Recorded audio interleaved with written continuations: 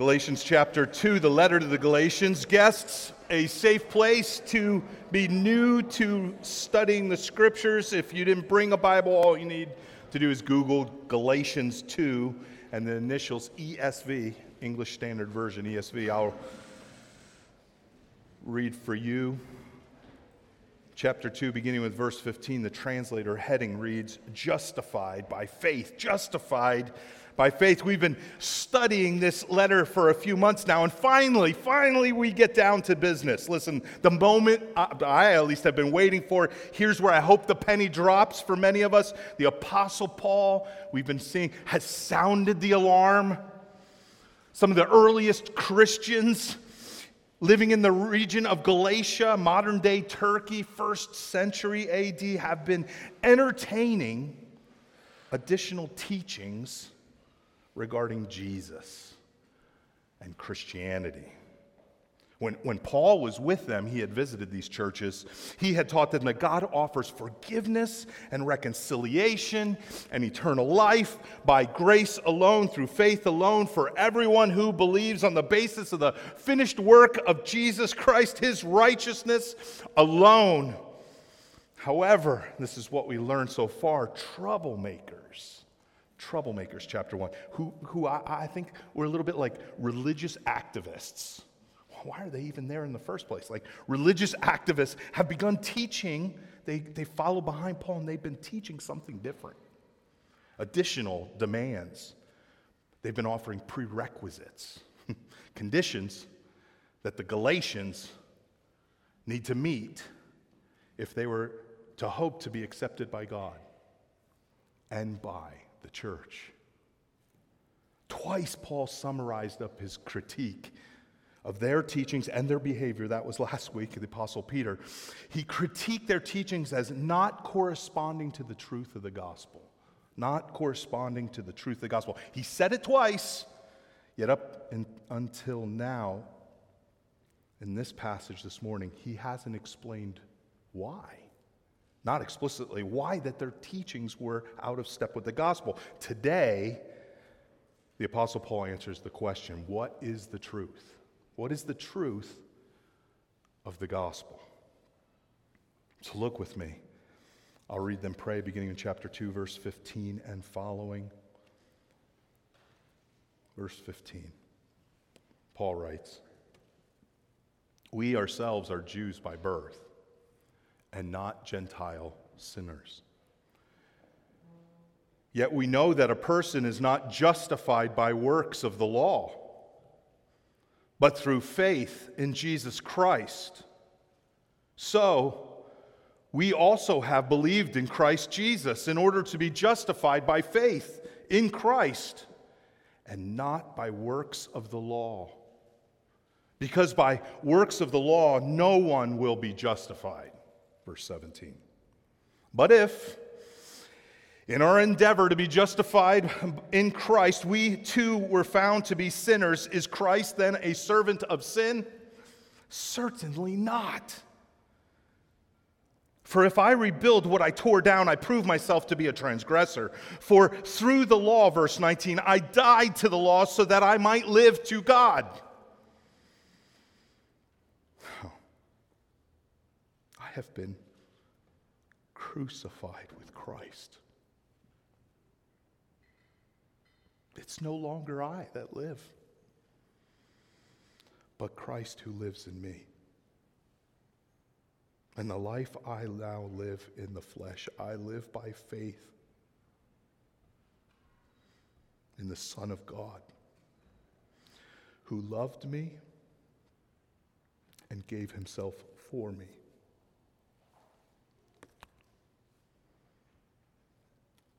I do not nullify the grace of God. For if righteousness were through the law, then Christ died for no purpose. The very, very words of God. Would you join me in a prayer for understanding? Father, you know the condition of every soul in the room this morning. You know what's heavy on our hearts. You know the grief. You know the bitterness. You know the weariness that comes from attempting to please you by doing stuff.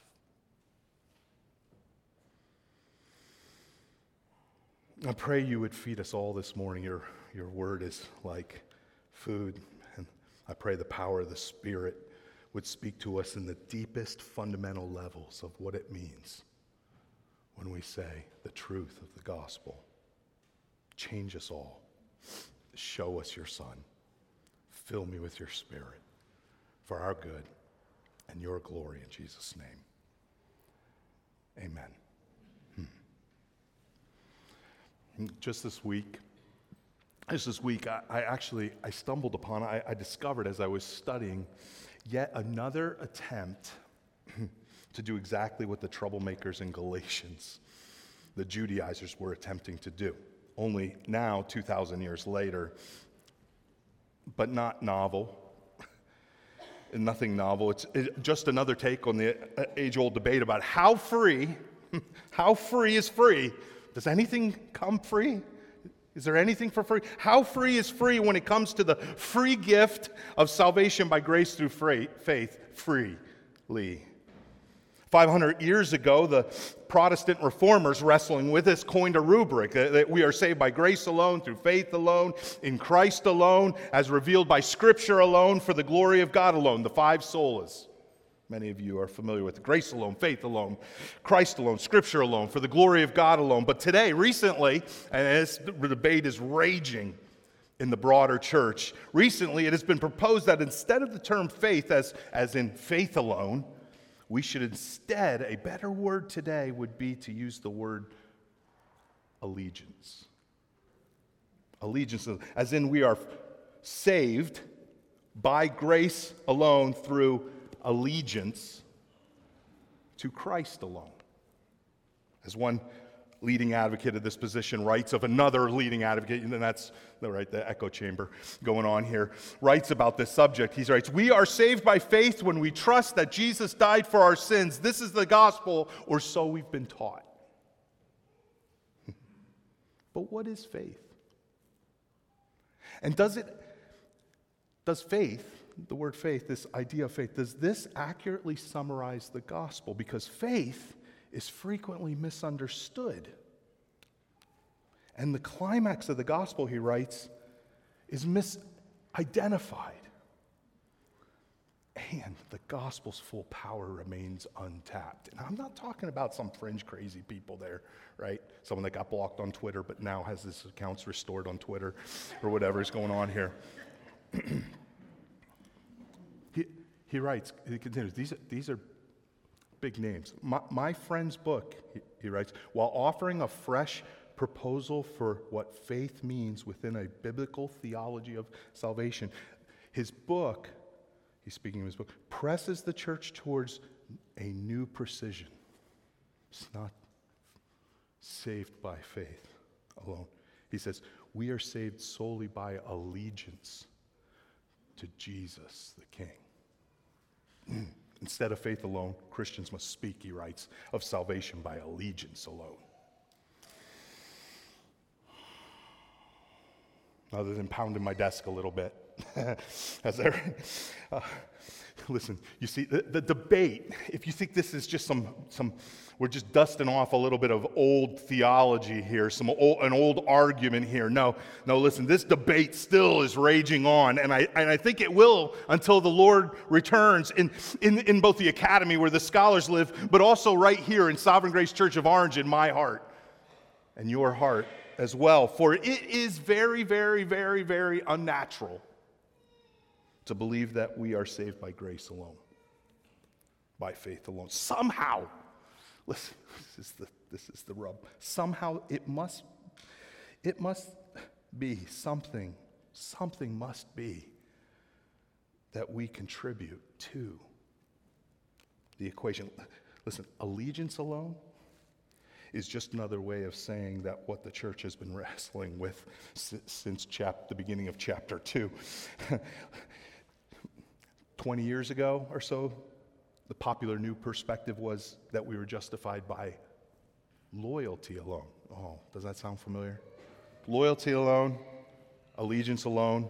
And can't you see? Allegiance and loyalty are both just evidence, right? Clues that we are struggling with this freeness of salvation. Allegiance and loyalty both place their emphasis on us and not on God.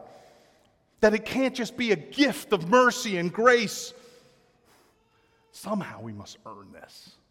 Somehow there must be something in us that commends us to God. Grace alone, by faith alone, and this is the hard part to believe, this is what the gospel says, everything for nothing. Everything for nothing for those who don't deserve anything. Don't deserve any of this. We don't earn any of this. It's not because of your pledge of allegiance to Jesus as King. He's more than King.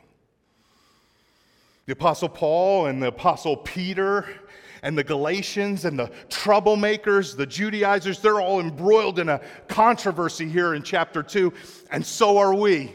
And so are we, but that's the context. And the question that sparked their controversy is the same one that sparks our controversy, at least my controversy, every time I wake up, hit the alarm, and start heading towards the shower. What must I do to be saved? What must I do to be saved? Who has done enough? Have I done enough? Who has done enough to say God accepts me? Welcomes me, that I am his and he is mine? That's the question we're raging in all of our hearts every time we doubt the finished work of Jesus Christ. In these there's two paragraphs here. Paul explains what the truth of the gospel is. What the truth of the gospel is that Jesus did everything you needed to do. Jesus did everything you needed to do. Jesus did everything required. Didn't leave any of it off. You can't add a few more steps. You can't fill in some of the blanks. You can't cherry pick some of the things you like. Your favorite parts, there's no merit badges when it comes to the gospel. Listen, there's no merit badges that come to the gospel. No honorary degrees. Nothing was left unfinished by our Savior. Can you imagine that? I have never finished my task list, ever. He left nothing unfinished. He accomplished it all. That's the truth of the gospel. That's what they're wrestling with. He, and not we, accomplished everything. And for the one who believes, who receives, who trusts, who has faith that this is true, the truth of the gospel, you get it all. Not on account of anything you've done, but by scandalous, sheer, naked grace. It's very unnatural. You get everything for nothing even when you don't deserve anything, right? 2 paragraphs where Paul explains it. 2 points. If Jesus did everything that we needed to do, here's the implications. Number 1, we are justified not by what we do, but by faith in him. We are justified by faith in Christ. Look again, verse 15. Let me show you, verse 15. Paul writes, we ourselves are Jews by birth and not Gentile sinners. Paul, if you stop right there, is continuing his appeal from earlier in chapter 2, what we studied last week, to Peter and the troublemakers. And they are all Jews, grappling with how their Jewish customs and culture and laws and regulations that God has commanded them to follow. And you might say they're gladly, actively following. How those now apply now that Jesus, their long-awaited Messiah, promised Messiah, has come. What must we do? What do I do? Which parts of the law Must we obey? If God is going to save us, what must we do to please him? And right here, they're saying, have the Gentiles done enough? Have the Gentiles done enough for us to accept them? Because God has accepted them. Verse 16, okay, that's the context. Verse 16, yet we know that a person, speaking of them, right? We know that a person is not justified by works of the law, but through faith in Jesus Christ. Yet we know, we all agree, this wasn't even a new concept. This has been the way it has always been, that a person is not justified by works of the law. That word justified there speaks of something God does. God does in a moment. It's instantaneous, irreversible. He declares sinners clean, innocent, acceptable, counted righteous. As Paul continues, middle of verse 16, if you look, so we also have believed in Christ Jesus in order to be justified by faith in Christ, and not, he writes, by works of the law. Because by works of the law, no one will be justified.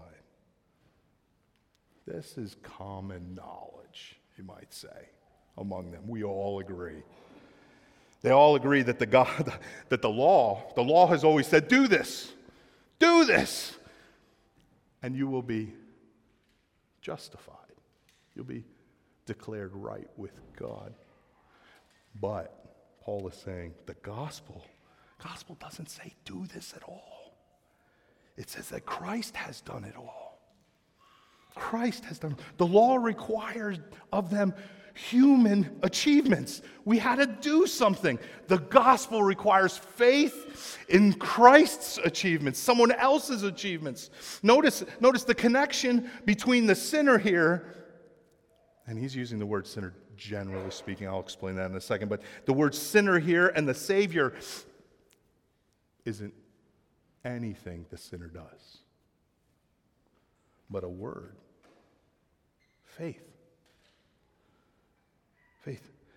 The connection between us and Jesus and what he has accomplished, that he did everything we need to do, isn't by us even pledging our allegiance to him, but rather by receiving him, trusting him, not even our future improvements in our behavior. If you skip down to the end of the chapter, right? Or the end of the chapter, verse 21, the last part of our passage here, that last sentence, it's really a summary of Paul's entire argument, verse 21. He says, I do not nullify, cancel out, right, the grace of God, for if righteousness were through the law, then Christ, and this is, what a phrase, Christ died for no purpose. I do not erase, reject the grace of God. For if righteousness, this perfection that is required by the law, if righteousness were through the law, then what did Jesus die for in the first place? He died for nothing. You see, here is the truth of the gospel. The very core of everything we believe as followers of Jesus, and this is so, like I said many times now, unnatural, so unusual. Listen, the universe, it appears to operate under the laws of karma, right? You get what you deserve. This is how the world works. You get what you deserve. You do something dumb, dumb is going to come back around and smack you in the backside of the head. But the truth of the gospel, the doctrine of that which is of first importance, right, is that for those whom God accepts and justifies, the only thing, the only one who will get what you deserve is Jesus.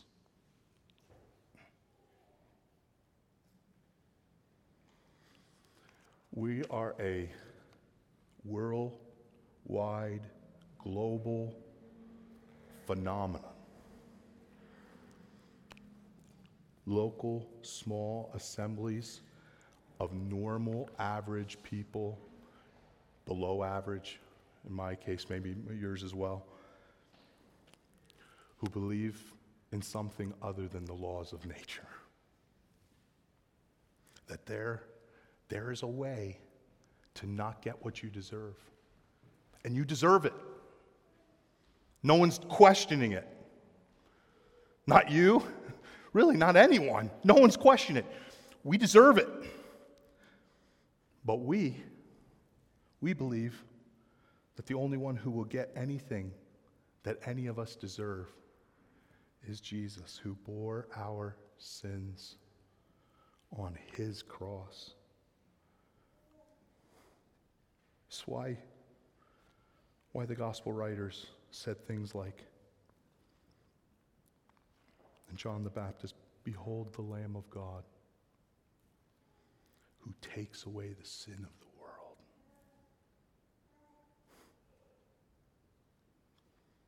Not, "Behold the Lamb of God who helps us take away our sins." How did he do this? How did Jesus do everything we needed to do? By living and dying and rising again for our salvation. In 5 words, Christ died for our sins. In 4 words, Christ died for us. Right? How did he do it? In 3 words, it is finished. In 2 words, he lives. In 1 word, love. He was crushed. He got what we deserved. Not as an example. He didn't die as a martyr. Not for some cause. Not as a mere expression, an example of what it looks like to love. He was a substitution. Our substitution. He stood in our place and was condemned. He who had no sin became sin. My sin. Your sin. I heard a story. Someone telling a story about an old pastor who had never been to Israel and never been on the hill that Jesus was crucified upon.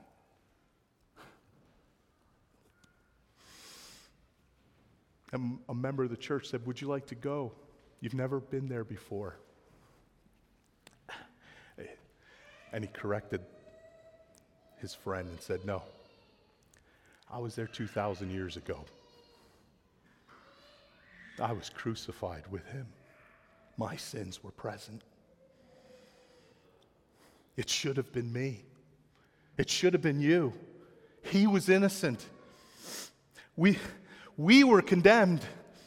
We were awaiting trial. This is everyone's story. We were awaiting trial, and he stepped in before you ever stepped on this planet and offered himself as here's a big word, penal substitutionary atonement. Penal substitutionary atonement for our sins, appeasing the anger of God, his wrath that was squared rightly on us, account of our treason. This is the difference between what the troublemakers and the troublemakers today are saying. This is the difference between what they're saying and the gospel. The troublemakers say you must obey the law to be justified. Obedience is a prerequisite. The gospel very uncomfortably says Jesus obeyed the law. He obeyed the law. Jesus fulfilled every one of the law's requirements. He satisfied the law's demands. Jesus did what you and I could not do, did not do, but can be ours now. This is the gospel. By faith, not works. Nothing that I could do could convince him to give it to me too. But by faith. As one of my favorite preachers today, H.B. Charles, says, listen, this means that I do not need to live my life looking over my shoulder. I don't know if you know H.B. Charles. He's a black preacher. He'd say, can I get an amen? I don't need to live my life looking over my shoulder. There you go. I don't have to live with fear and guilt and shame. You don't have to. If you believe, if you put your trust in Christ, You don't have to live with fear and guilt and shame. He said, I don't have to worry about that God is hunting me down to punish me. Why? Because Christ died for my sins. Did it all. There's nothing left for him to hunt you down and pay back. You don't owe a debt by faith. This is the purpose for which Christ had died for you. And if you attempt to commingle that with this, listen, that as in the gospel, with this, which is the law that I'm saying right now, you nullify the grace of God. You can't mix the two together. They don't go together. You put the two together and it ceases to exist. And the conclusion then becomes, Jesus died for nothing.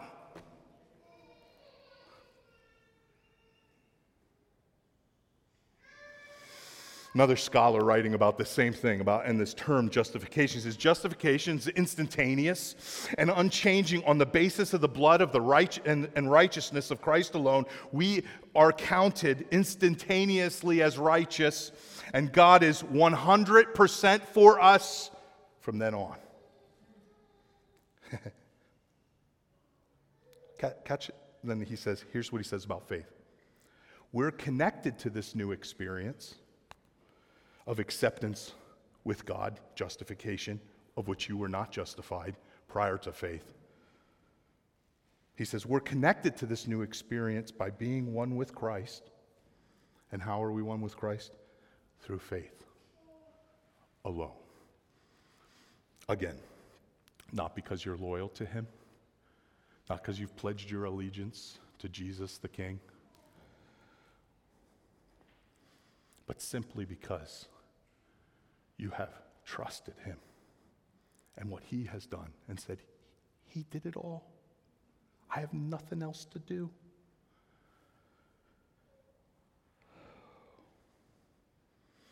We're connected to this new experience of acceptance with God by being one with Christ through faith alone, and that happens in an instant. It happens in an instant. Faith and not works. A receiving rather than a doing. A peculiar gift of God.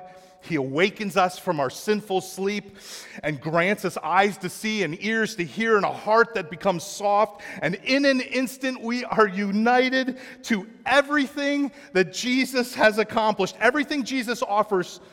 Everything. Like Zelle. It's amazing. However it works. It just transfers the money. And you know what the problem with Zelle is, right? And all bankers remember now in their head. The problem with Zelle is once it's been transferred, you can't get it back. I sold a car once. It was really scary because they Zelled me the money. And I waited and said, with the keys in my hands, I ain't giving it to you till I see it in my bank account. And then once it got in the bank account, she became very nervous because she realized she couldn't get the money back. Hopefully the car would start for both of our sakes.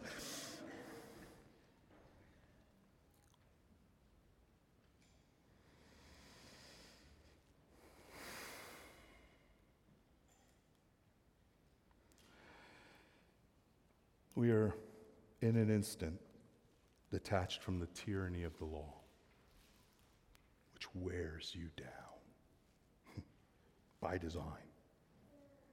It demands perfection. God's holy, moral, ethical, everything demands. We are in an instant detached from that, those demands, and reattached, grafted in to the one who did it all, obeyed it all, satisfied it all, Jesus. And to be clear, listen, it's not your faith that justifies you. Not even your faith can justify you. It's not our faith that saves us or even unites us to Christ. It's the object of our faith that does and accomplishes it all, Jesus. That's what saving faith looks like. A receiving of Jesus. Now, I read a book this week I'm not sure if the pastoral team is going to recommend it. You got to wait to see on the blog if they recommend it. It's a little controversial, but it's controversial because it's written by John Piper, and everything he writes is the same thing anyways. So I don't know how it can be controversial at this point. But listen to him write. I read this book, and I sat in my office, in tears. He says, listen. When this saving faith receives Christ, what does it receive Christ as? Saving faith receives Christ as what? I ask this because receive by itself is a neutral act, implying nothing about whether what we are receiving is excellent or only expedient. Enjoyed for itself or useful only for getting something you enjoy more. I answered that saving faith receives Christ as valuable, precious, satisfying, and here's John Piper, right? A treasure. That's what saving faith. I'm receiving a treasure. Thus, saving faith is a treasuring, receiving, a treasuring, believing, a treasuring trust, a treasuring faith. He writes, when I see treasuring Christ as an element of saving faith, I am not leaving behind the truth that faith is a peculiarly a receiving grace, for treasuring and as an aspect of faith, he writes, is also a peculiarly receiving grace, a receiving act of the soul. It's not a giving grace. It's not a doing grace. Listen, he writes, this is absolutely crucial to see. And here you go. Want to catch the allegiance thing? Because one of my critics observed that I am replacing the receiving grace of faith with a giving grace, as in treasuring Christ. But treasuring Christ, as I am using the phrase, is emphatically not a giving grace, but a receiving one. It offers nothing. It wants nothing. It no more gives to Christ than a thirsty lip gives to the cup of living water. Drinking with satisfaction is not giving. It's receiving, treasuring. Here he goes. Then I use other words to describe the aspect of saving faith called treasuring Christ. I use words and phrases like delighting in, being satisfied with, enjoying, loving, all having Christ as their object. I use these terms, all of them, as receiving graces, not giving graces. They are not performances. Here's what we're talking about. Here's what the gift of God is in you who have believed. You want to understand, well, what is it that I do then? I'm justified by faith. What is this faith? He calls them the reflexes of emptiness looking away to Christ. The reflex, which is the gift of God to say, I am bankrupt. There is nothing I can do to change my circumstances. I'm condemned. I think it's so helpful, he says.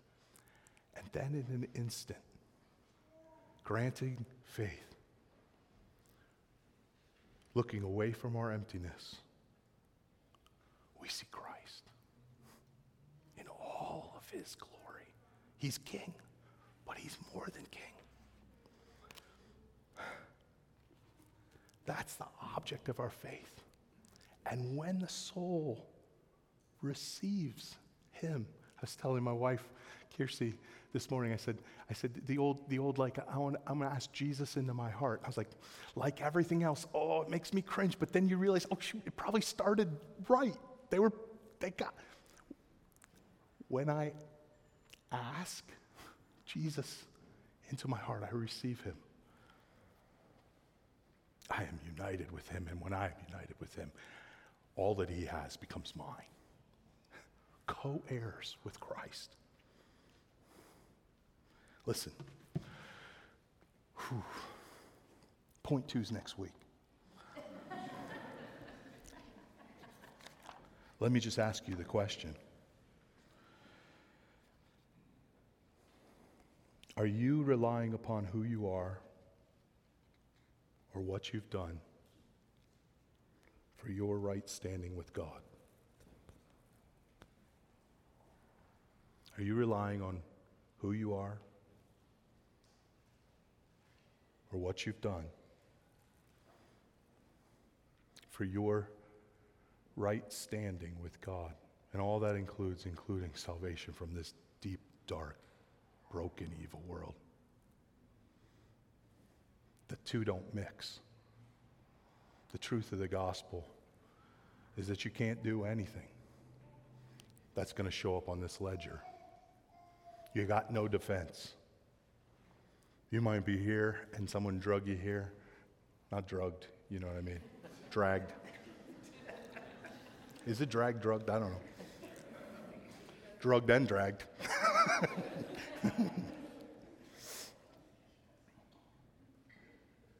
But you've been here once. This is your first Sunday. Or your 550, whatever we're at Sunday. And you wake up every morning and you wonder if God's for you or against you. Are you being hunted down? Or is God pleased with you?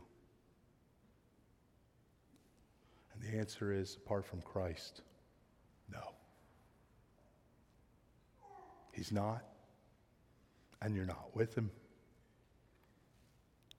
And every attempt to save yourself is but another act of treason and rejection of that which he offers you freely.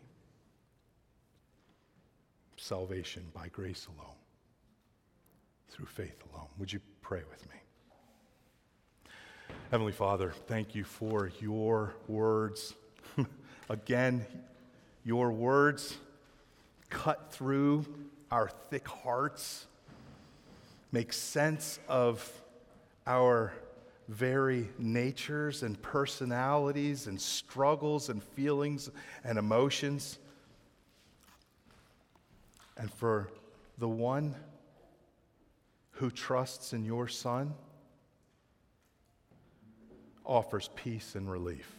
Relief from the tyranny of the law and peace with you. And so I pray once again, as we pray every Sunday, Lord, you would peel away the scales from eyes, open up ears, and give grace. Give grace to turn away from your emptiness, our emptiness, and to look to your Son, Jesus. Do this, we pray, once again, for the one who has not yet trusted you, and for the one who has trusted you countless times, yet tomorrow morning is going to wake up wondering, are you for me or against me? Help us believe that Jesus did it all for us. By your mercy and grace, we rejoice and pray. Amen.